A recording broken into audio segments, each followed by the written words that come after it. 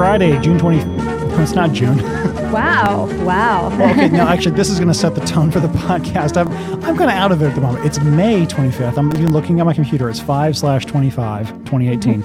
So it is May 25th, 2018. Time for episode 51 of the Barnhart Podcast. And this is quite possibly going to be the scatterbrained version of Super Nerd in this podcast. But I've had a few things going on. A few things going on, and glad to be back with you. Glad that you can, squeeze a little snack pack version of this in. And can you give us a quick update as to Tiny Princess and just kind of what's going on? There was the post on my website, of course, asking for prayers that you guys be able to get more sleep and high quality sleep. And so that's kind of the last that the public out there knows, if you want to fill in any blanks or add anything. Right. And I was just looking at the last time we did a podcast. I had to go back and look at your website to figure out what was the episode number even. We were just discussing that one. Is it 51 or 52 that we're up to? And that's been over a month now. So yeah, a lot has happened.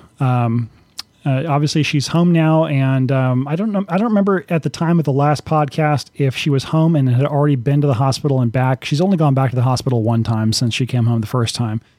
But one of the very difficult things at this point in time is that she needs around-the-clock monitoring.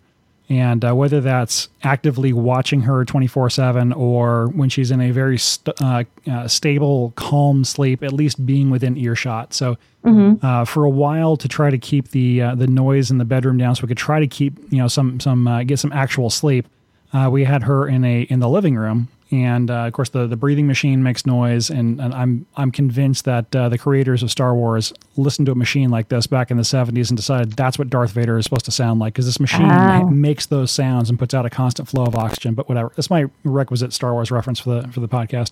There you go. The point is that it's an unusual noise to be hearing and trying to sleep at the same time.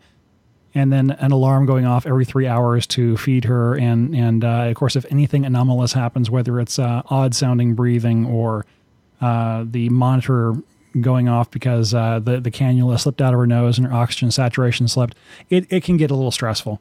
However, we did manage to get the medications adjusted so that and not only the medications, but the feedings as well. So it used to be every 3 hours, which during the night, that guarantees you're not going to get any meaningful, deep sleep.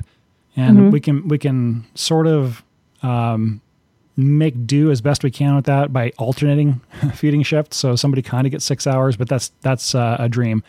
And I don't mean literally you're dreaming. I mean, it's a dream that you actually get 6 hours at that point. So we did at the last doctor checkup get the good news that we can change the feeding time so that only one of us has to get up at some point during the night. So I could keep telling you more about this, or I could let you talk to Super Mommy. She can fill you in some. Our first guest. Dun, da, da, da. This is true. We haven't had a guest on the podcast before. That's right. And I can't think of anyone better. Everyone wants to hear from Super Mommy. And so I've stressed out about how to do optimal audio quality with a third guest. I figured the best way to do it is stick somebody behind this microphone here and just go from there. All right, cool. And joining us now, our first official guest ever on the Barnhart Podcast, and I can't think of a better first guest that we could possibly have. Ladies and gentlemen, direct from the Schloss Super Nerd, it is in fact Super Mommy. Hello, Super Mommy. How are you doing? I'm fine, thank you. Well, we've heard that you are kind of sleep deprived, and both you and Super Nerd have been, fighting off bugs, and so you've been lifted up quite a lot in prayer over the last week and a half. So I hope you guys are doing better and kind of getting your bearings and getting your feet under you a little bit more. We are. It's been a rough ride, but we are on a little bit better schedule now with her at night, so getting better sleep, at least longer segments of sleep here and there. And she's reacting well to the change in meds, so yes, there is an improvement. And Does she sleep more than a normal baby, or does she have the same, percentage of the day asleep, percentage of the day awake as any other baby? She sleeps more, and when she is alert, sometimes she's just very quiet and still, so we don't even necessarily know it unless we're looking right at her. I don't know if I could say how much she actually sleeps, but I know it's got to be more than a normal baby that is going to be more active when they are awake. But indeed. Well, just like I said, there's so much love. And one of the things that's happened is that I received an email from, just a person out there in the world who was a listener and reader of the website and a listener to the podcast. And this family and this woman had a baby, it turns out, with very similar condition to what Tiny Princess has. And we were able to put you guys in contact with each other. And that just really warmed my heart that we were able to make that happen. Are you finding that you're, learning more? I mean, obviously you're on probably a near vertical learning curve in all this, but are you finding more resources and more community out there? Yes, actually, we've been put in touch with several people, some with the same deletion syndrome that she has. The one that you mentioned is one that their baby also had holoprosencephaly, and they have been a great help. In fact, she wants to come fly out here and help me some more, which is just... Well, that would be fantastic. It would be. It's truly humbling to have all the people who are just ready and willing to jump at a moment's notice and help us. But yeah, it's been amazing. I just talked to someone here in the area who runs a home for, well, it's kind of a house for people with babies who are either diagnosed in the womb with a serious condition or postpartum, finding out that their baby has, usually it's something with a short life expectancy, and they'll let you come stay at their house. They'll let you, they'll find resources for you. They'll get you free diapers and clothes and groceries and all sorts of things. So it has been just amazing. They are actually going to be getting groceries for us and bringing them to us next week. So wow. It's just been amazing, all the way the community comes together, and it's very humbling. Have you been able to also get any assistance from your parish? Because ideally, that's where it would start, is at the parish. And then, are there some ladies in the parish who, I don't know, retired nurses, anything like that? Yes, actually, we have. Our parish has been amazing. My sister organized a meal train and just recently extended that, and people have come together and just totally filled that in, and it's been great. It's been so helpful. She also organized a bunch of childcare, mostly from people in our parish, moms and teenagers and whatnot. Some of them have taken the other kids to their homes for a while. Others have come in and been basically mommy's helper, and that has been immensely helpful because I can get a nap now and then. And then we do have a couple people who have helped at nighttime. One is a current NICU nurse, which, I mean, you can't get better than that, really. You can't get, that's about as good as it gets right there. Right. Wow. And then the other one is a nurse in training, and so this will be probably great for her resume. But they have both come over and done night feedings and just monitored Tiny Princess and gotten back. If something comes up, they'll wake us. But so far, it's been pretty smooth. I can't say that we've had any major emergencies, just a few small scares here and there, but we're able to take care of it with either a rescue drug or change in position or increase in oxygen. Right. Now, it bears mentioning, and we're careful about not giving away, all of your private information, but it bears mentioning that you and Super Nerd have other children. Tiny Princess is not your first child. Right. And so you have other children, and you are homeschooling all of them. Is that correct?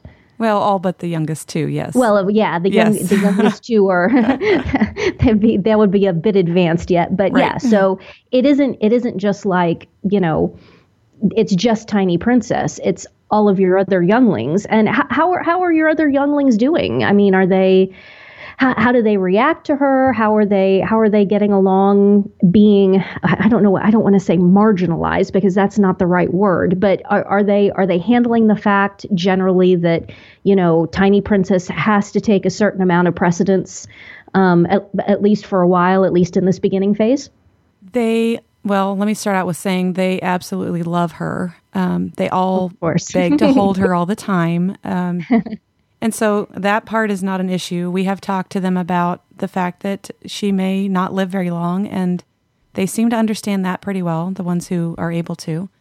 And in terms of how they're doing, you can see the change in behavior. They're acting out more, struggling with obedience issues and whatnot. But some of that I expected anyway. And we're working on, trying to emphasize to them the importance of realizing that they need to be more, I don't want to say in tune, but, just better helpers and more mature, really. You're asking them to kind of all of them collectively kind of take a leap forward because of the circumstance in terms of their own maturity.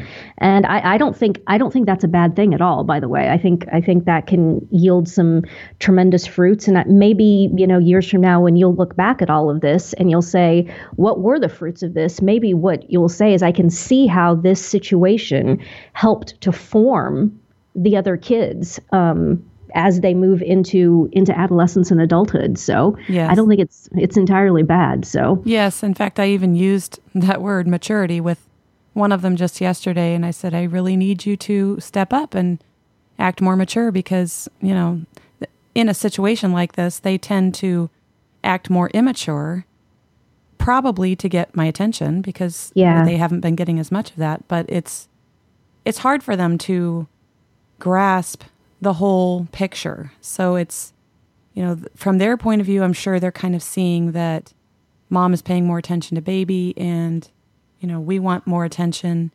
And we've had some people, the social workers have offered to have, for instance, the other day, an art therapist came over and she just had them draw whatever came to mind when they thought of baby sister. And so they all just kind of started drawing pictures, and then they talked about it afterwards. It seemed a little touchy-feely, but I figured, it's not going to hurt. It gives them something to do, and that's right. It's something to do. And take it back to the office for analysis. Right. Yeah. It was just one of those things. She kind of talked through a little bit with them and asked them how they felt having a baby sister with problems, and were they proud of her, and did they like her, love her, things like that. I think a lot of it was probably not all that helpful, but I'm sure some of it, just having some attention on them was probably nice for them. And I sat down with them for a little while for part of that. So I got to partake, and they noticed that, obviously. I was sitting there with them.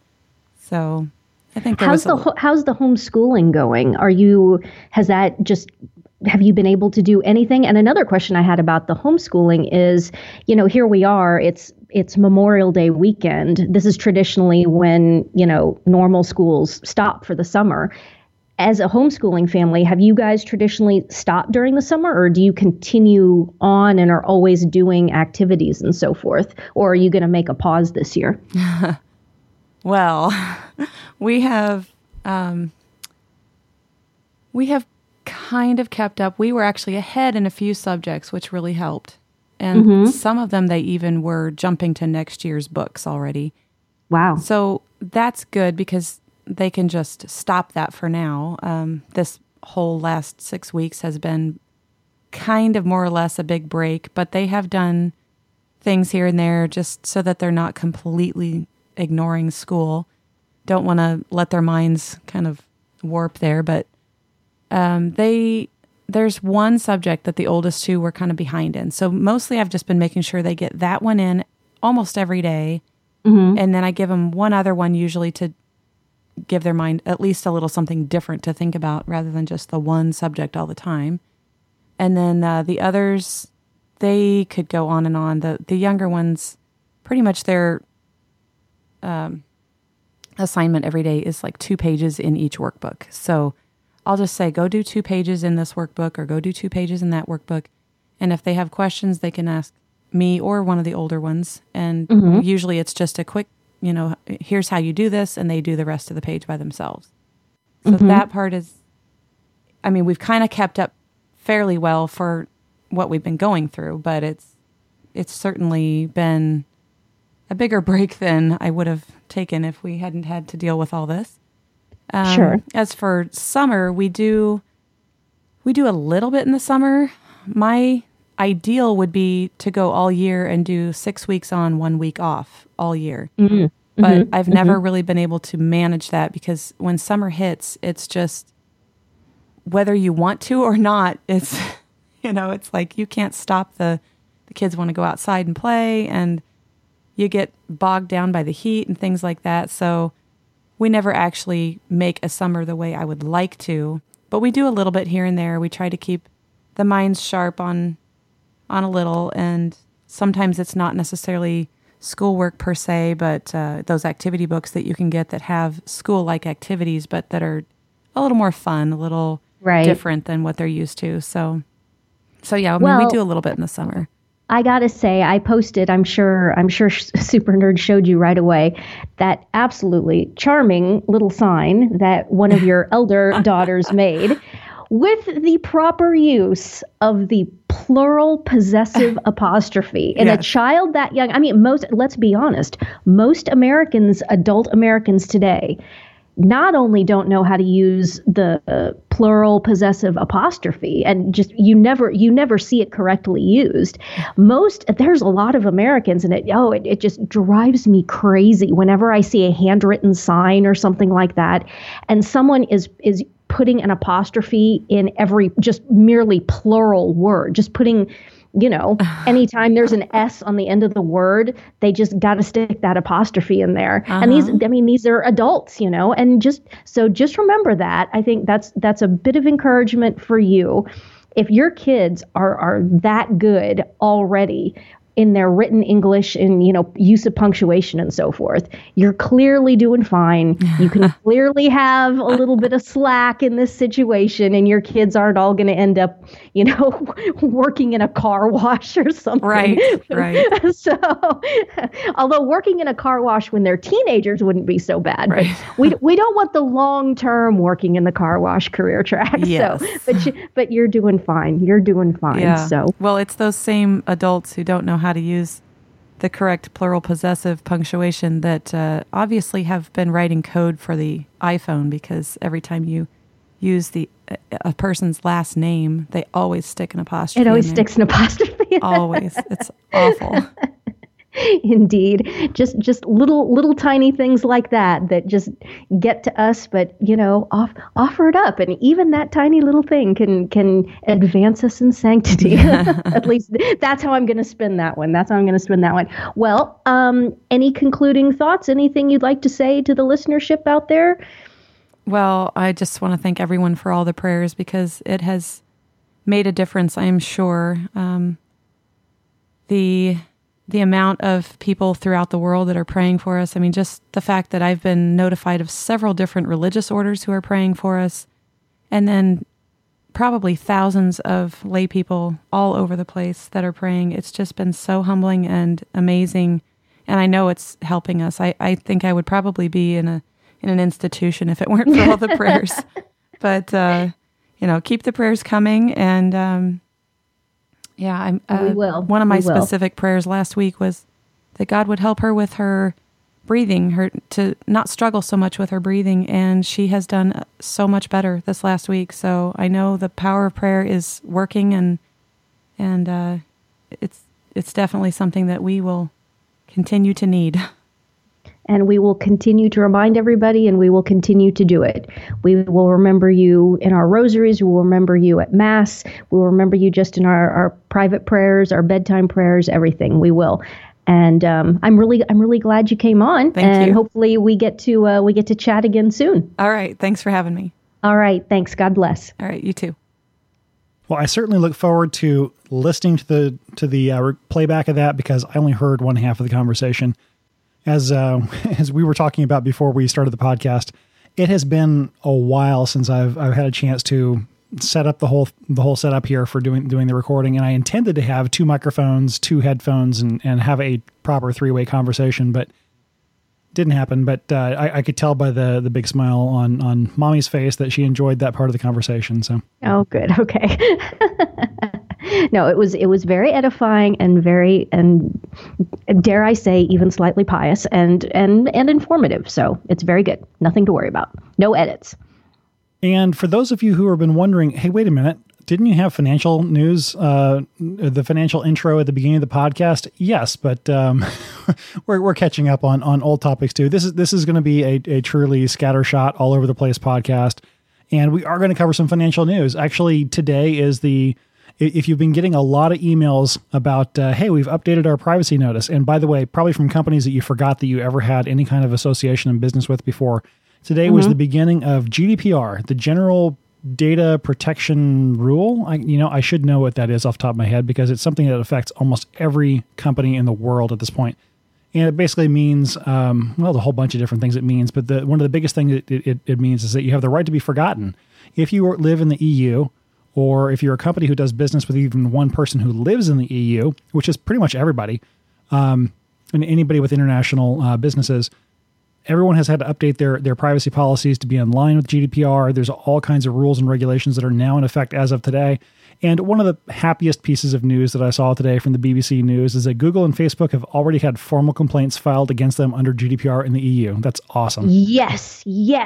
I'm feeling it. I'm really feeling it between this with GDPR in terms of Facebook and Google, and then this warmed my heart. Hillary Clinton publicly announced that she wants to be the CEO of Facebook. I say, go girl, you go girl. Somebody cut her a cashier's check for $100 million, install her as the CEO of Facebook, and let her drive it into the ground as she does everything else that she touches. Yes, it would be worth it. So between these two things, I'm feeling like the end of Facebook is maybe coming into view, and it makes me very, very happy. Well, and as somebody who's not a big fan of Facebook in the first place, I can't say that it can't happen soon enough, to be honest. And yes, I do have 6 or 7 Facebook accounts, but I almost never log into them. I have them for various, official needs. I think I've got I think there is a Facebook page. No, wait, isn't that against the rules? Because doesn't every Facebook account have to be your name? You can't be like super nerd, quote unquote, can't have a Facebook page. And I remember this only from years ago because I remember priests saying that they couldn't put reverend or father or any honorific or any title before their name because then Facebook was reading that as you trying to have multiple accounts or something. And how do you have 6 or 7? Are they all your name? I have managed to out-clever Zuckerberg for the time being. Right on. and it's funny you mentioned that. This reminds me of, this is going to be the scattershot episode. You talk about the priests who can't use reverend or father, which is their actual name. That is really who they are now. They can't use their actual religious titles, but yet drag queens are just fine putting up their stage names. Oh, that's protected. That's who they are. Even though it's not. I am biting my tongue so hard right now, you don't even know. But yes, that is an excellent point. I wasn't referring to the Lavender Mafia, but now that you mention it, that's probably where you're going with it. The whole thing about double standards that's a typical to be expected manifestation of any culture that is in massive decline. Rule of law issues. I mean that goes to the heart of the rule of law and equal protection under the law, is that what equal protection under the law is supposed to combat and eliminate are these double standards. One rule for this group of people, one rule for this other group of people. And obviously as our culture and our society just, swirls the toilet, why are we surprised? And that goes to, all the people, all the conservatives. Twitter is now just openly messing with anybody who puts anything that is, to the right of Nancy Pelosi on Twitter. I think somebody said that the term sodomy will now get you banned. It doesn't matter what you say. If you just use the term sodomy or sodomite, that is by definition, the algos are triggered in Twitter to cancel. And this is what blows my mind. Why are we shocked by this? Why is this not anticipated? And what's more, and this is a rant that I think I've already given before, but just the 2-sentence version. why do you put up with it? Why don't you quit Twitter?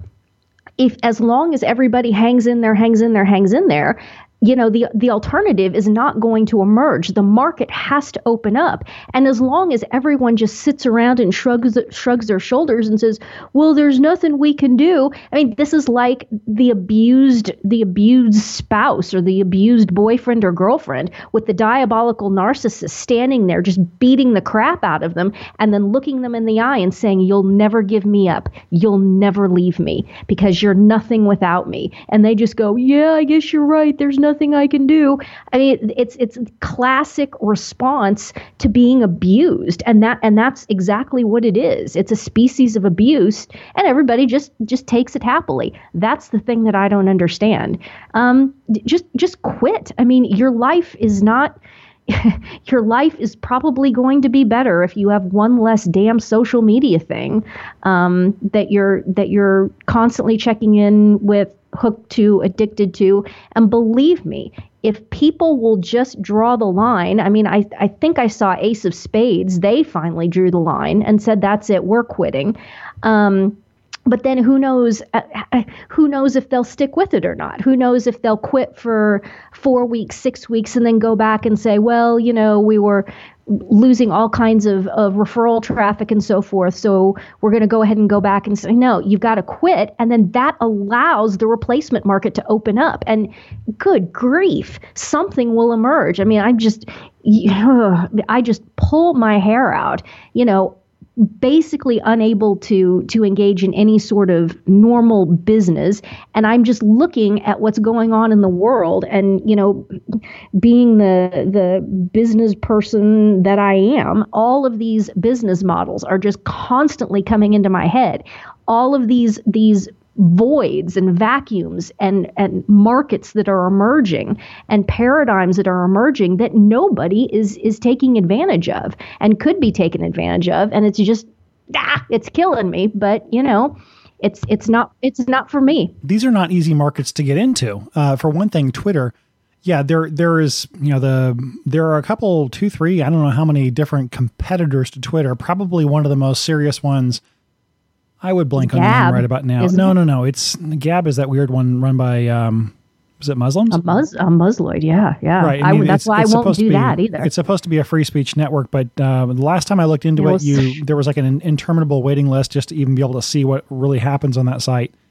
Mastodon. That was the Ruby on Rails implementation of Open Social or something like that. But and of course I love to make fun of it simply because it's written in Ruby on Rails, so it's guaranteed to crash, and it does a lot. But that underscores the fact that, well, Twitter was written in Ruby on Rails too. Don't hate me just because I said that. This is a non-trivial engineering exercise to build something like Twitter, to have a massive messaging system where you send a message one time and one time only, which that sounds trivial. Send it one time only. But when you get into computers and reliable messaging at scale, you're dealing with billions of devices connected in at real time and then, of course, premium news feeds or feeds that are being consumed by either news companies or I think we mentioned on a previous podcast, the financial trading firms on Wall Street are taking real-time feeds from Facebook and looking, their algos are looking for certain things coming through the wires as well. You get to the point where Twitter is not just a social network, it's also taking a pulse of what's going on. And in terms of why stick around on it, I mean, I would happily see it go away. At the same time, it's also useful. So as long as it's around, this is just my personal opinion. As long as it's around, I'll use it for what it's worth, for what I can get from it. But I'm not going to shed a tear if it goes away tomorrow. There's still blogs, there's still email, there's still other ways of communicating. If YouTube goes away, big whoop. There's other ways for me to find computer videos to learn how to do Hadoop and Hive queries and all that kind of stuff. And for the two of you who understood what I just said, thumbs up. But you're such a nerd. But that actually reminds me of a point I was going to make in terms of the emerging market and producing a replacement paradigm. There are so many nerds in the world, and the thing about y'all nerds is that you are passionate about what you do, and so much of this technology that has been developed is basically open source. And so much of it is just people doing this stuff just for the joy, for the challenge, for the love of it, and not really getting much, financial compensation back out the other side. I mean, there's all this open source stuff out there. And another example of this, you brought up YouTube. Look at how much content has been loaded onto YouTube that has no chance of ever having any sort of, hardcore commercial success. I mean, uber technical stuff and just uber random stuff where, the expected audience is, lifetime 2,000 to 3,000 views for forever, because that's as small as the audience is. And people just keep putting stuff up on YouTube, just almost in a public service kind of a sense. There's so much of that out there. I really think we kind of have a, I don't know, inferiority complex, or I really think that we should be more trusting in the market that these vacuums will fill. And we might end up with another Zuckerberg tyrant, multi billionaire emerging out of some, new technology. In fact, it's a foregone conclusion. It's a foregone conclusion that there will be. And I mean, in a few years, maybe in a few months, we'll all be looking back and saying, hey, do you remember Mark Zuckerberg? Remember when he was worth like $11 billion or whatever? And that will be old news, because we'll be on to the next person, or the next multiple generations of people who are just going to keep moving forward with this, of course, barring supernatural intervention and the end of the world as we know it. But, barring that, this is just going to keep going. The world doesn't end with Mark Zuckerberg. Yeah, he could very well be the next footnote, just like can anybody remember who founded MySpace at this point in time? It's gone. Probably more people know that. Why am I blanking on names when I need to recall them? Probably more people know that Justin Timberlake has an ownership share in it right now, and it was involved in trying to turn it around than who founded it. But I was going to say, in terms of all these companies and all the open source software out there that could put out a replacement, I mentioned Mastodon and open protocols for social that exist. It's still not enough. I mean, there is a real thing to the network effect, and you have to have somebody willing to set the darn thing up and make it work. And like I said, these are non-trivial exercises. Facebook, for all the evil they do in the world, they have solved some pretty interesting problems in computer science. Again, I'm going to get a little geeky here, but PHP and MySQL. If you're a web programmer and you hear me say that, it kind of makes you cringe, and for good reason. They're really easy technologies. MySQL is a database. PHP is a web programming language. It's really easy for novices to get up and start building something with those two technologies. And that's what Facebook was built in. And once they became popular and they had venture funding, they started hiring every PhD they could get their hands on or steal from somebody else to mitigate the fact that their core stuff was initially written in PHP and MySQL. And they have come out with some tremendous upgrades to these technologies and some really clever hacks to if you want to be a PHP programmer going forward, you can thank Facebook for some of the stuff they've done to make this a better ecosystem. But the point is that also in the terms of Twitter and Facebook and Google with YouTube and all the rest, you made the point about censorship and free speech. These are free companies, or these are private enterprise or private companies. They can do whatever the heck they want legally. Mm-hmm. Yeah, and they have no obligation to give you a voice to say something conservative. If you want to say something that I don't like sodomites, or I wish they would all convert and become straight, whether that's a Mike Pence reference or not. I wish all Jews would recognize that Jesus is really the Messiah and become Catholics. If they don't like that message, they will shut you off and there's nothing you can do about it. And I tweeted something May 16th. How long ago is that? 2 weeks almost? It was a reference to the Amazon Echo. And the idea being that people in the 60s would say, I better not say something, devious on the phone because the government might wiretap me. But now today we've got a wiretap in your house, in some cases, several of them called the Amazon Echo devices. Hey, wiretap, do you have a recipe for pancakes? If it's useful for me, hey, I'll use it. I don't mind. And I forget who phrased it this way, but imagine back in the 1980s, a government agent said, in the future, we're going to require you to carry this whole thing on you 24/7. It's going to tell us where you are at all times. We will be able to turn on the microphone and listen to you at any given time. Anything you do with this device, we'll be able to monitor and see what you're doing. Do you think anybody would have allowed the government to go forward with something like that? But yet we all use smartphones. What do you think that thing is? It's a spy in your pocket 24/7 ratting you out, and not to the government. And that's the interesting part here. Facebook and Google and a lot of these other companies, from the point of view of the government, when they need to do advanced analytics and data mining with all the stuff, okay, if you're the NSA and you're hoovering up terabytes of data per second from all over the globe, and you need to analyze it and cross-reference it and make sense of it, they actually don't have the technology in-house to make sense of this. They're going to hire Google and Facebook to do it because they're really doing it in real life with lots of data. And two things here. That's great business for Google and Facebook and people who can get in position to do something like that. But secondly, let's say you're an American who gets caught up in something that, the government should never have intercepted your information because you're on U.S. soil and the NSA is not really supposed to operate here. But, too bad it happened. And you put in a FOIA request to say, I want to know everything about how you processed and came up with a conviction on me. Well, I'm sorry, that was done by our third-party contractor, and they're not government, so we can basically tell you to go pound sand because that's not covered by FOIA.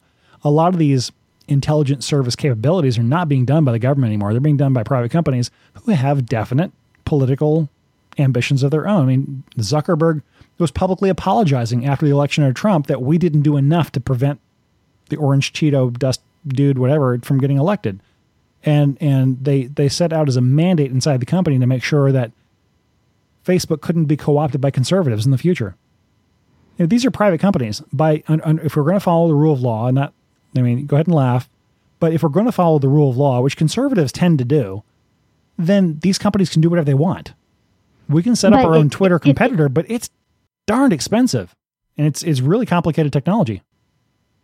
Well, what this speaks to is the breakdown of, the discrete categories of private business, private corporation, and government up until just recently, just within the last few years, especially for me, what we were all up in arms about is this breakdown between these mega investment banks and Wall Street and the government. And that's kind of what everyone was focused on. And now within the past decade, obviously, and maybe you could even better quantify it as the last 5 years or so, it's been this business of these massive, technology companies, Google, Facebook, et cetera, actually becoming operational arms, if you will, of the government. I mean, it's kind of hard to argue at this point that these are completely discrete from the government. There's a massive, if you'll permit the very 21st century word, synergy between them and a cooperation, and that synergy and cooperation is directly related to ideological and evil, satanic ideological commonalities between the people who are in these technology companies, Palo Alto, if you want to call it that, and Washington D.C. and New York City, and so I hear your point. Yeah. At the risk of this becoming a moonbat conspiracy type discussion, have you ever heard of a company called, or it's not a company per se, it's a venture capital firm called In-Q-Tel? No. They are a venture capital group that was put together. I don't know if it's just CIA, but it's a bunch of government agencies. And okay, you're laughing, which the typical reaction is either laughter or holy crap, what's our government doing? This is not cool at all. No, it's actually makes sense in terms of, how to spend my taxpayer money. The CIA, for example, was famous for being an early investor in Oracle. And Oracle being a company that, aside from being named for what they are, they had a very successful product for a relational database server. And that solved the problem the CIA had. They had massive amounts of information. They didn't know how to correlate some of this information. They didn't know how to do analysis on it. Oracle created tools and products to be able to do it. good deal for CIA. They get a lot of this technology for free because they invested early on. In-Q-Tel for the NSA was early investors in Google because Google said, hey, with their sales pitch, we want to index the world's information. The NSA says, that's what we're doing. So if you have a way of doing this that works, we want to have a copy of this technology. We'll buy in early. And they bought into a lot of companies that the investment went to zero. But some of them, they make home runs and it works. And that stuff shows up at Fort Meade being used for who knows what.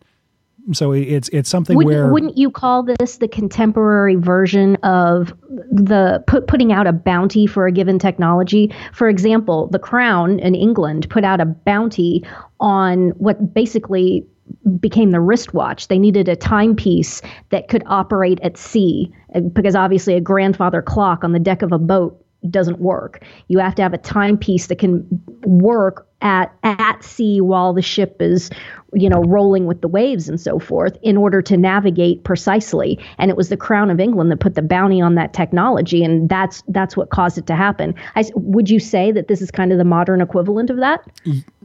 Yeah, actually. And as somebody who, as part of his daily reports, used to say the chronometers are wound, and those of you who've been at sea, that reference.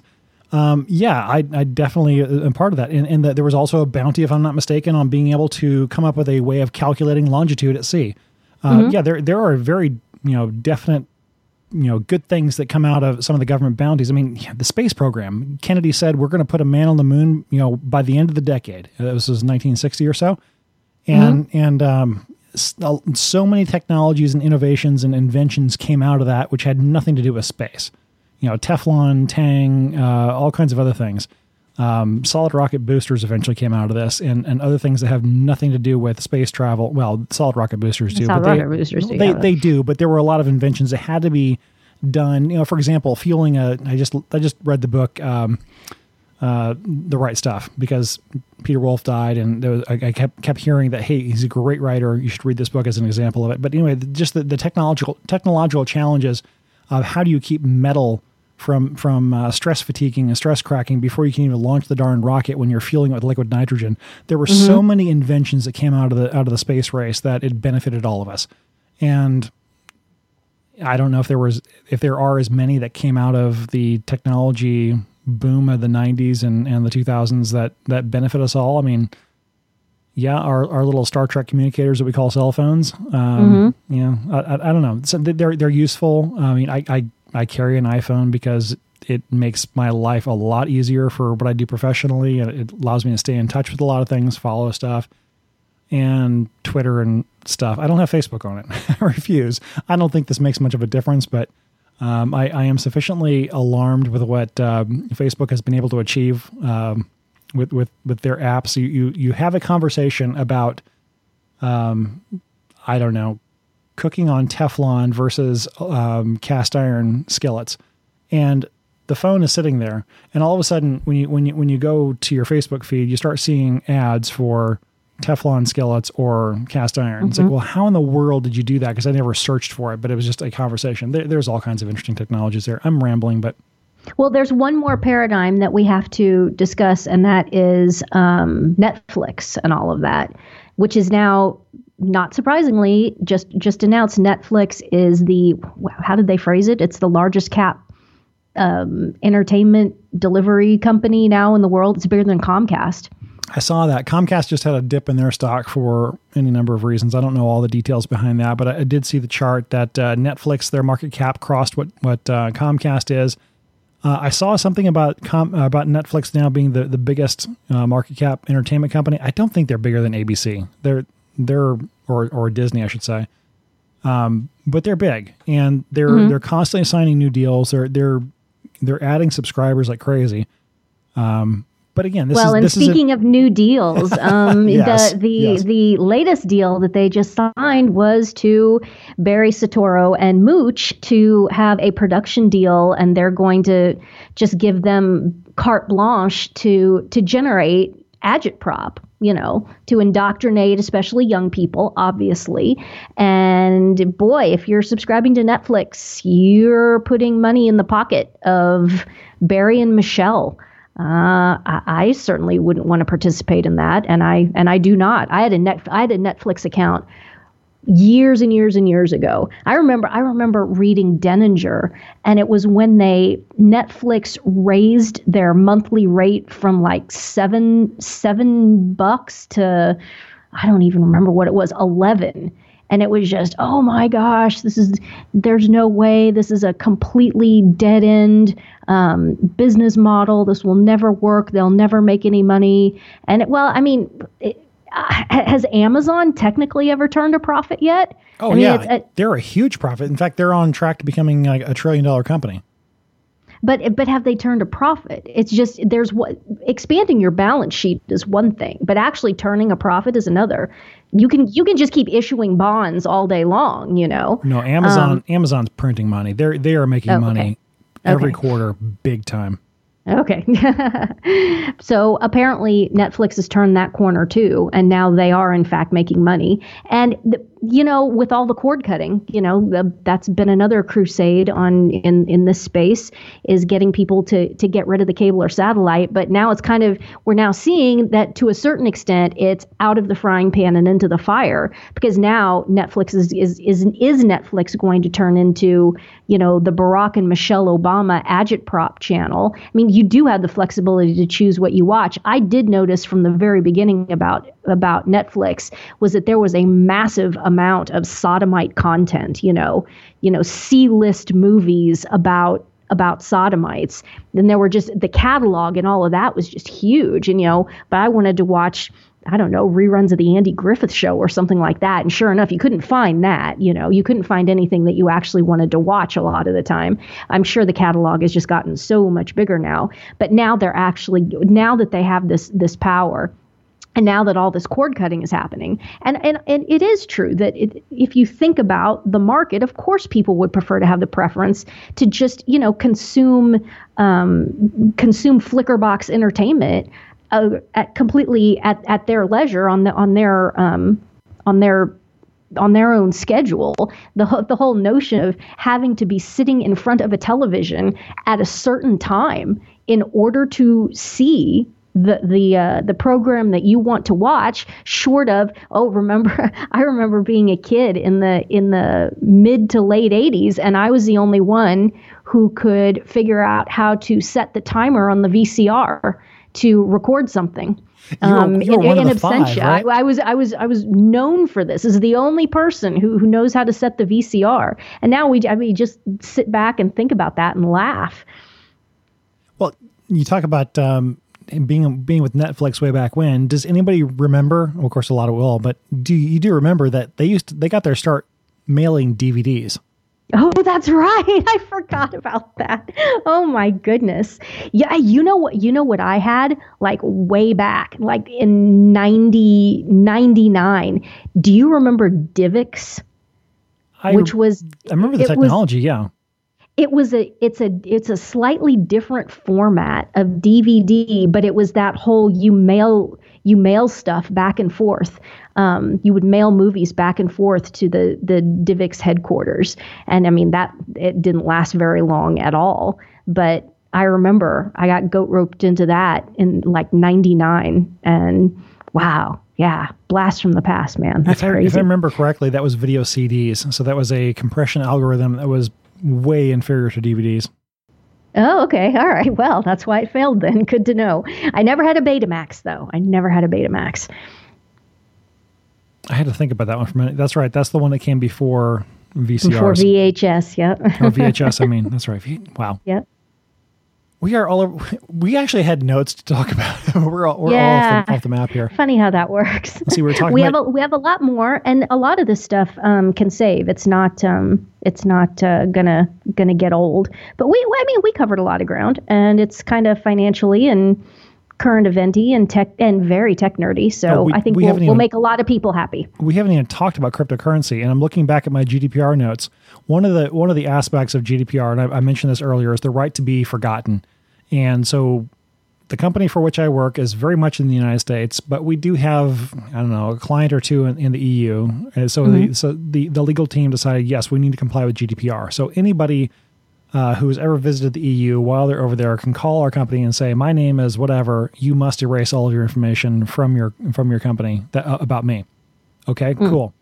So under GDPR rules, that's actually a requirement that if somebody says you have to, or if they call Google and say you have to erase the information you have about me, or they call Facebook and say you must erase that shadow profile or any information you have about me, under EU law they have to do it. So any regular listener to the show knows that Ann and I are not very high on cryptocurrency. Well, Bitcoin, one of the aspects of how it works is it has an immutable blockchain. The data on the blockchain cannot be changed. In theory, some people think that all these transactions are anonymous. They are very much not anonymous. It may take some work to figure out who's who on the blockchain, but it can be done. So in the case of blockchain, in the case of Bitcoin and other blockchain type cryptocurrencies, if somebody were to say under GDPR, I want my information removed from the blockchain. Oops. Well, let's just take for a moment, take this seriously and say, okay, fine. As the Bitcoin board of directors, not that there is one, we're going to say, okay, fine. Let's go back and find this person's transactions on the blockchain. We're going to remove them. Well, now you got a problem. The running encryption that secures the immutability of the blockchain is based on all of the data on the blockchain that came before it, meaning that all the data integrity is gone from any point beyond when somebody says, this is my transaction, take it out. I have a right to be forgotten under GDPR. Now, this is more theoretical than anything else at this point because Bitcoin's not a company. It's a thing. But there is a theory that I guess if they could figure out who to sue about it, somebody could bring action in the EU courts and say you have to remove, I don't know, Joe Schmitz's information on the blockchain. But as soon as a European court says this, if you were to try to implement this, it destroys Bitcoin. Indeed. Kind of had its own little self-destruct built into itself. I can't say that I'm surprised. And to me, the take-home point in all of this is that what all these cryptocurrencies, Bitcoin being the biggest among them, obviously, but all cryptocurrencies, it seems to me that what all of these paradigms are trying to do is that they're trying to deny the fundamental truth that money is a derivative of human life and existence itself. People keep trying, and I can understand the logic here, but it just doesn't work. They keep trying to completely divorce money from the human person and from human existence. And what they're missing is, what is now kind of halfway regarded in the internet land of the right, or the Tea Party right, or whatever you want to call us, is kind of my theory of money, that money is in fact a fungible proxy for man's capacity to labor, produce, and create through time. We are the gold. We are the gold. And that's why you cannot divorce these things. And you cannot establish a paradigm like a cryptocurrency thinking that you're going to take all of the human element out of it and make it a completely external thing, because by definition, ontologically, it is not an external thing to human beings and to human people. It is intimately tied up with human beings and human people, which is why the character, the morality, the rule of law within the given society is absolutely essential to the quality and the market's response to a given currency. This is why, for example, I can't remember when it was, but it was when before Hillary Clinton set up the murder of Gaddafi and all of that in Libya. Gaddafi was talking about cooperating with, I don't know who else it would have been, like Nigeria. What other country in Africa has any actual resources? So Libya has oil, Nigeria has oil. Say again? A few of them do. A few of them do. They were going to form this kind of African confederacy, and they were going to start a gold and presumably petroleum-backed currency, if I'm not mistaken. The gold dinar. Yes. And it wouldn't work. Even if it was gold backed, it wouldn't work. And the reason it wouldn't work is because Muslims and sub-Saharan pagan Africans are a bunch of lying crooks and thieves who are known for being some of the most corrupt human beings on the surface of the planet. And that's saying something. Even if they're claiming that they have a gold-backed currency, nobody would trust it. No one would trust it. Like, oh, come on, what are you going to show me? Vault receipts? You're going to show me vault receipts to prove that you have this gold? What are you going to do to prove that, there aren't tungsten cores in every one of your gold bars, et cetera, et cetera? Because we know these people, their culture, that they are liars and cheaters and frauds, and that there is no rule of law and there's massive corruption. And so it doesn't matter if they try to do something like that. Why do you think that a Russian currency hasn't ascended, a Chinese currency hasn't ascended, or a Sino-Russian cooperative? It's because of the corruption. It's because of the godlessness of the people, and everybody knows that. Now, here's what's interesting. Graph the let's call it the relative trustworthiness or the inherent moral quality of, let's say, the United States versus, let's say, China, okay? And what the global perception of that is. Okay, clearly the United States, that line is going to have a significant negative slope because we are in descent. We are a culture in descent. Our rule of law is breaking down. Our morality is breaking down. We've turned our back on God, is basically what I'm saying. We're moving into a thoroughly post-Christian neo-pagan paradigm. So whether anyone wants to admit this or not, and this is what so many people, I mean, you're just talking past them at this point because they don't want to have any conversation about any of these moral or religious questions, and it's inescapable in terms of economics. So if you graph the United States, a line of the relative global trustworthiness of the culture of the United States, that's clearly got a negative slope, and it's just going down, down, down, down, down. Let's assume that the Chinese is either a line that goes straight sideways or has an ever so slightly upward slope over the past, 20 years or so, let's say.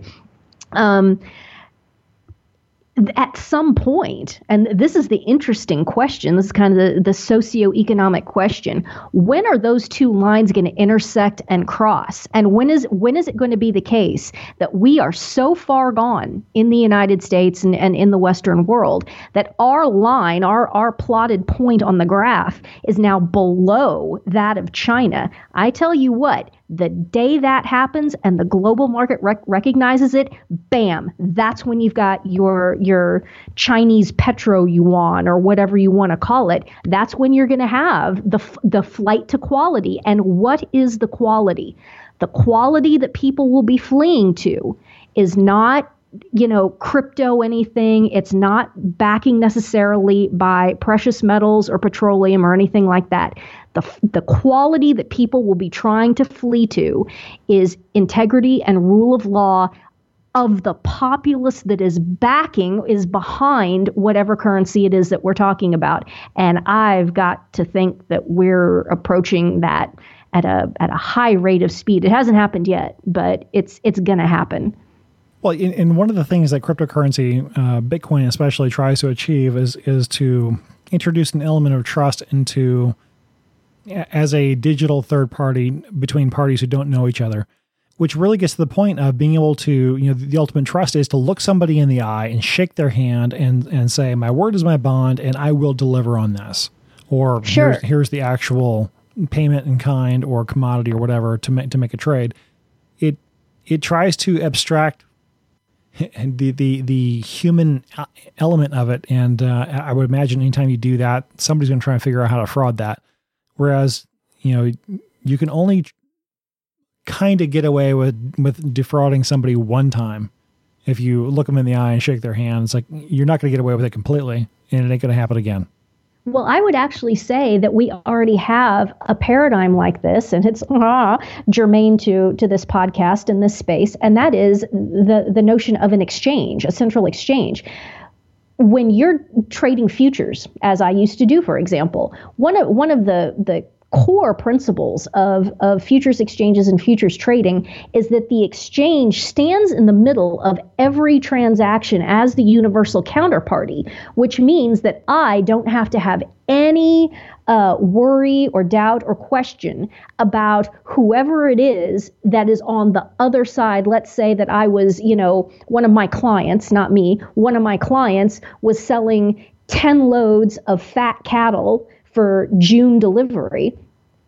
Whoever it was that was on the other side who bought 10 loads of fat cattle for June delivery, whoever it is, be it a speculator, be it, a packing plant, anybody, it absolutely does not matter. And not only does it not matter, one never knows. One never has any information about who is on the other side, except maybe who the clearing firm was on the other side. But absolutely no disclosure of who the individual party or even parties. I mean, let's say that I'm selling 10 contracts. Maybe the fill on the buy on the other side was, one client, one customer doing 2, another customer doing 3, and another customer doing 5, and that equaled my 10. It had absolutely no bearing on anything, who those other people were, and if they were even creditworthy or not, precisely because the exchange stood in the middle as a universal guarantor. So now the question with cryptocurrencies is, okay, you want to have the same sort of a thing. You want to have this thing in the middle. Well, who is the thing? Who do you call? I mean, what is this entity that is the universal guarantor? And that's how it's very different, is that it actually technically isn't anybody, but it's everybody. And it's trying to, like I said, it's trying to make it all completely impersonal and really take the human element out of it. And you simply can't do that with money. And I think this is the key issue that people are missing in the world today in terms of monetary theory, is the absolute criticality of the quality, the moral quality of the people behind any sort of currency or monetary paradigm. Well, in the case of cryptocurrencies, you're not trading promises, you're trading the actual thing at that point. It would be like saying, in the case of, and maybe this is how the exchanges work.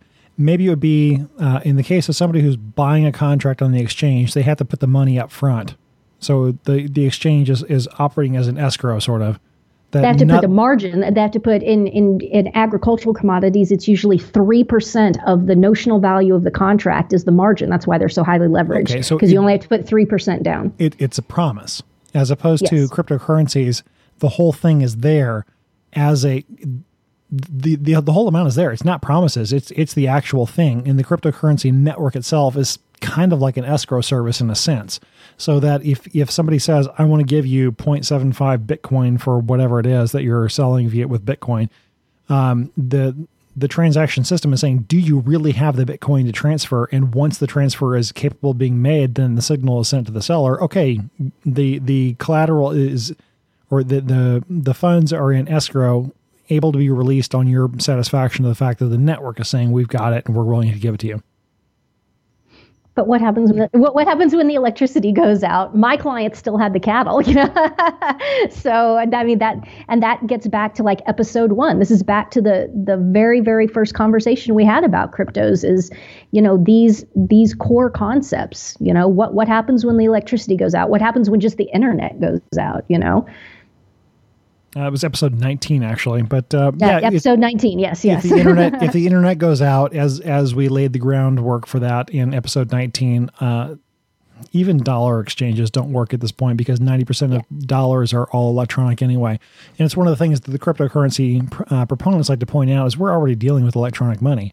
I mean, I get paid by direct deposit. I pay most of my bills by electronic bill pay, one way or another. I almost never have cash. Hey, and this can segue into our final point of the podcast. did I send this to you or did you send it to me? That I was shocked by this, that Germans are some of the most strident users of cash. I would have figured that Germany was just sprinting headlong towards being a cashless society, and that assumption was wrong. Germans are some of the most strident economic participants who insist upon using cash. I thought that was really interesting. Yeah, I sent that to you, and I thought I sent it to you because for one thing, I thought you'd find it interesting. But it also strikes me, I've heard the characterization before that Germans are rule followers. So if you tell them you have to use cash or you're supposed to use all digital, they'll just do it. There's the stereotype, fairly accurate and well earned, that if a law is passed in Germany to sweep the street at 4:00 in the afternoon, which apparently was a real thing at one time, Germans will go out and do it. Whereas in France, they pass laws just so they can spit on them and ignore them. But no, it is interesting. I sent that to you more because it was germane to financial topics and cash, and a lot of the stories I've seen with regard to cash is like the war on cash and trying to go cashless all around the world. And apparently the Germans don't want to let go of their cash yet. That's interesting because, they are basically the driving economy in the EU. And, I've been seeing that the EU has been doing all of these measures. They banned the 500, they had a 500 euro bill, and apparently they all but banned that. You can't even try to pass a 500 euro bill. Now they're trying to work on essentially banning the 100 euro bill. And then there's other countries, I don't know if, France, Italy, Spain, what it would be, but there's a maximum cash transactional limit that you can do. So if you go, for example, if you're in Europe and you go to IKEA and you buy a bunch of furniture and you spend like 3,000 euro on furniture, you can't whip out 3,000 in cash and pay for it. They will not do the transaction. You have to use a card of some sort. So I was really surprised, and I'm glad that you sent that to me, that it is the Germans. But then you're probably right. I mean, all they have to do is pass a law and say, okay, all Germans now, you have to use a wallet on your cell phone even, or a chipped card for all financial transactions. And yeah, the Germans are just oddly, they have a very odd docility like that. I don't know. It's weird when you look at the American culture and just how Germanic the American culture is in terms of ethnic, composition. And Americans just really don't have that weird docility that Germans have. I don't know. I guess maybe that's the influence of the Irish or something like that on American culture. But wow, that's another episode. That would be a fun one. That would be some of the most politically incorrect conversation you could possibly have. I'm excited about this. I think this should be the next episode. Oh, then we need to get Charles Murray on the podcast or something like that. Somebody to talk about the inherent genetic properties that go into IQ and everything else as well. Now, when it comes to the United States and temperaments like this, I mean, nationally speaking, we're mutts. I mean, you can't look at us and talk about Americans in the same way that you talk about Europeans. That there is a definite German temperament. At least there used to be. I mean, now that migration has picked up with so many people coming in from Turkey and anywhere else into the EU, things change. But this also gets to something I've mentioned in a previous podcast, talking about studying a lot about Roman history through podcasts. One of the things that really struck me is that throughout 1,000, 1,500 years of Roman history that was covered in these two podcasts I listened to, the idea that there was constant movement of everybody from one country to another. The whole idea of the Franks, for example, they're Germans, actually, Germanic tribes. But you hear the word Franks, you think France, that's French. It's like, not really. Actually, the Celts were really the ones who occupied France, but the Romans pretty much wiped them out genocidal fashion at the rise right before Julius Caesar. And that's why there was this vacuum in France for the Franks to come in. The point being here is that throughout the Roman Empire, if you study the history, two things really stand out in mind. And it's why I've stopped using the phrase, if I was the benevolent emperor of North America, things would be fine. Maybe for 5 or 6 years, but as soon as I'm dead, it would all go to pot again. And that happened over and over and over again in the Roman Empire. You'd have a reformation of some sort, things were good, and then the successors screwed everything up. But the other thing that was constant, it was the migration of peoples, whether it was the Huns pushing them from behind or, I don't know, the Mongols pushing later. People don't stay in one place. As a species, we have the capability of locomotion and we use it. So the idea of saying that a particular genetic type stays in this geographic location, it ain't true. Yeah. That's one of the things that blew my mind the first time I had it explained to me, is that someone said, have you ever noticed how Russians, like when you watch the Olympics or something and you see the Russians, and you can look at a Russian and you can tell that a Russian is a Russian because he's got kind of almost ever so slightly slanty eyes. And this person said, you know why that is, don't you? And he's, no, they're Mongolian. That's Genghis Khan coming across. That's the Mongolian hordes coming across. And Russians look the way they do and are kind of half crazy the way they are because they're Mongolian. It never occurred to me. And in fact, you can even see that a little bit in the Eastern European Slavic nations. You can see that Mongolian influence on people who it never even occurred to me to think of them as being anything other than totally white. And that's not the case. Oh, what a wonderful conversation this will be. Oh, looking forward to this. And we should start taking aggressive notes. And we can't. We've had our first guest. Now we need to find another guest who can come in and stir up the pot. What a wonderful conversation. I'm not joking, Charles Murray. I got to look at the book title. It was he got in just tons of hot water about this, and it was a study of IQ. And one of the things he mentioned in his book was a correlation of studies of race and IQ as well.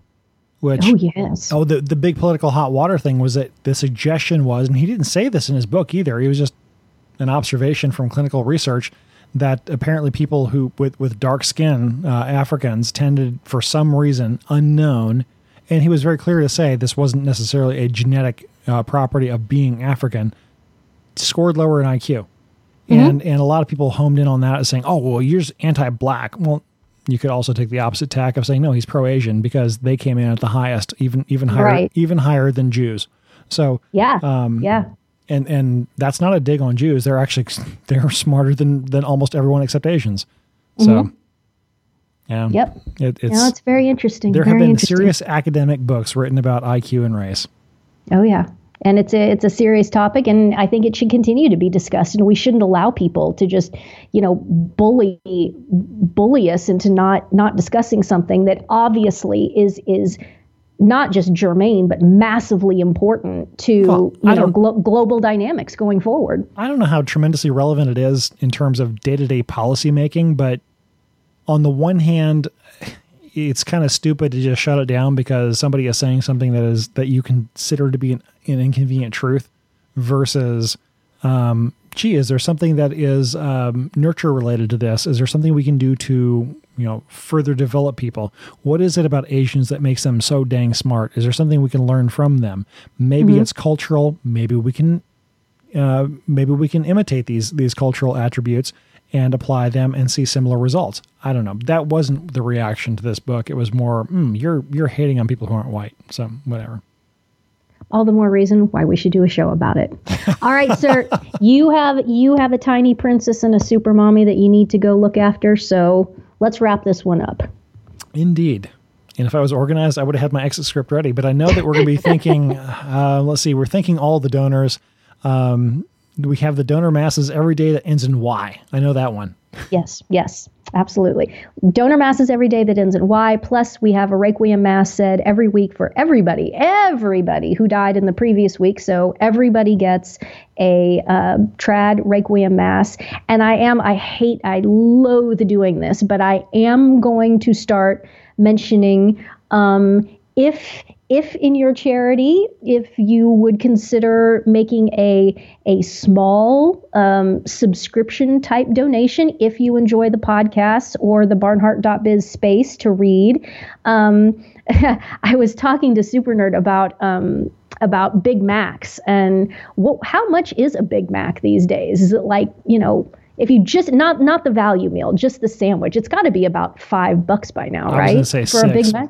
But $5 or $6, yeah. Yeah. And then like $8 if you get the value meal or something like that. It tells you how often I go to McDonald's. In the middle of the United States, $5 or $6. In 1998 in Japan, it was the equivalent of $10. So, but that I believe it. That may have been Kobe beef. I don't know. So, I look at, when donations come across, and don't get me wrong, I'm not complaining, but when a donation comes across, it's like, $50, $100. It's like, I kind of get punched in the stomach just a little bit, because I'm thinking, good grief, am I actually providing this person with $50 worth of actual useful utility or $100 worth of actual useful utility? It's easier for me to process it. And people say I need to do better about this, of being, not pretending that I'm still in the same situation that I was in, 10 years ago when I was at the peak of my economic powers. But I look at like $5. Well, okay, yeah. I mean, maybe listening to a podcast could provide somebody with $5 worth of utility and satisfaction. You can hear that I studied economics in school, or whatever that is. So I use the continue to give button because I don't do PayPal, and continue to give. I think they clear through WePay, and I've had very, very good luck with them. I've been with them for, goodness, three years now, with not a lick of difficulty, and they're really good people and really good customer service. So in your charity, if you would, I would like to develop a little bit more the subscription base, on the podcast, and be able, ideally, I'd like to get out about 6 months ahead. I've always traditionally tried to stay out ahead on my rent, and I'm not right now. I'm just caught up and, hand to mouth. And I would love to get about 6 months out ahead on my rent. So if listeners out there get a little bit of utility out of the podcast, I would encourage you to visit the Continue to Give donation button, and you can set up even a recurring profile is what they call it. And I think you can. There's one of the selections is just until I tell you to stop, or you can say do it for however many months or whatever it is. So it's a nice little interface. It makes sense. It's easy to use. So I will put that plug in. And of course, all I can give back to you is the greatest thing I think that I can give back to you, which is having the holy and august sacrifice of Calvary offered for the salvation of your soul and for all of your intentions every day, which is pretty darn cool. So there's my plug for that. And just as always, my eternal gratitude to Super Nerd, Super Mommy. And as I promised Super Mommy when we were wrapping up that portion, we will absolutely all continue to keep you lifted up in prayer, and just all the best to you, and anything that I can do or we can do behind the scenes to help you guys out.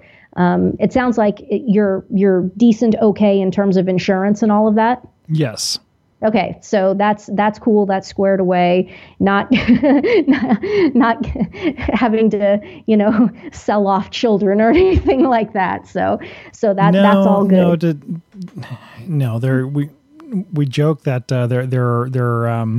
their behavior has been a little retrograde since they haven't been getting as much attention as before. But no, we're not going to sell them on eBay or Etsy, which is the place for homemade goods. But we're not going to do that. Okay. And talking about donors and people who do monthly donations, there are actually a few who are set up for that on Super Nerd Media. And I would be remiss if I didn't mention Arthur, Thomas, PMJ, Paul, JPF, Charles, Richard, Carolyn, and James. It's been over a month since we did a podcast. That's why there's such a long list here. Thank you very much. And if you actually, you know what, forget about Super Nerd Media this month. Go support Ann. And if you have no, spread it around, share the love, share the love. There were some very non-trivial, very generous donations shortly after Tiny Princess princess was born, and you'd posted about it. And I can't say thank you enough to people like that. I mean, yes, insurance is going to pick up, massive amounts here, but there's a very non-trivial deductible as well that goes with that. Yep. So that definitely helps with that. Email address. That's in my closing script, which I didn't have ready. Email address. If you have feedback, comments, suggestions, or input for future podcasts about, I don't know, IQ, race, anything like that. The email address is podcast@barnhart.biz. We mentioned the benefactor masses. I mentioned the donors to Super Nerd Media. And don't forget the Matthew 17:20 initiative, which Ann is much better about describing than I am. The Matthew 17:20 intention is that Bergoglio be publicly recognized and removed as anti-pope and the whole thing be nullified. That Ratzinger be publicly recognized as having been the one and only living pope for these past 5+ years now, all the way back to when he was validly elected in April of 2005. Furthermore, that Bergoglio repent of what he has done, revert to Catholicism, die in a state of grace, and achieve the beatific vision, and that likewise Pope Benedict Ratzinger repent of what he has done, die in the state of grace, and achieve the beatific vision. Nothing less than that is satisfactory.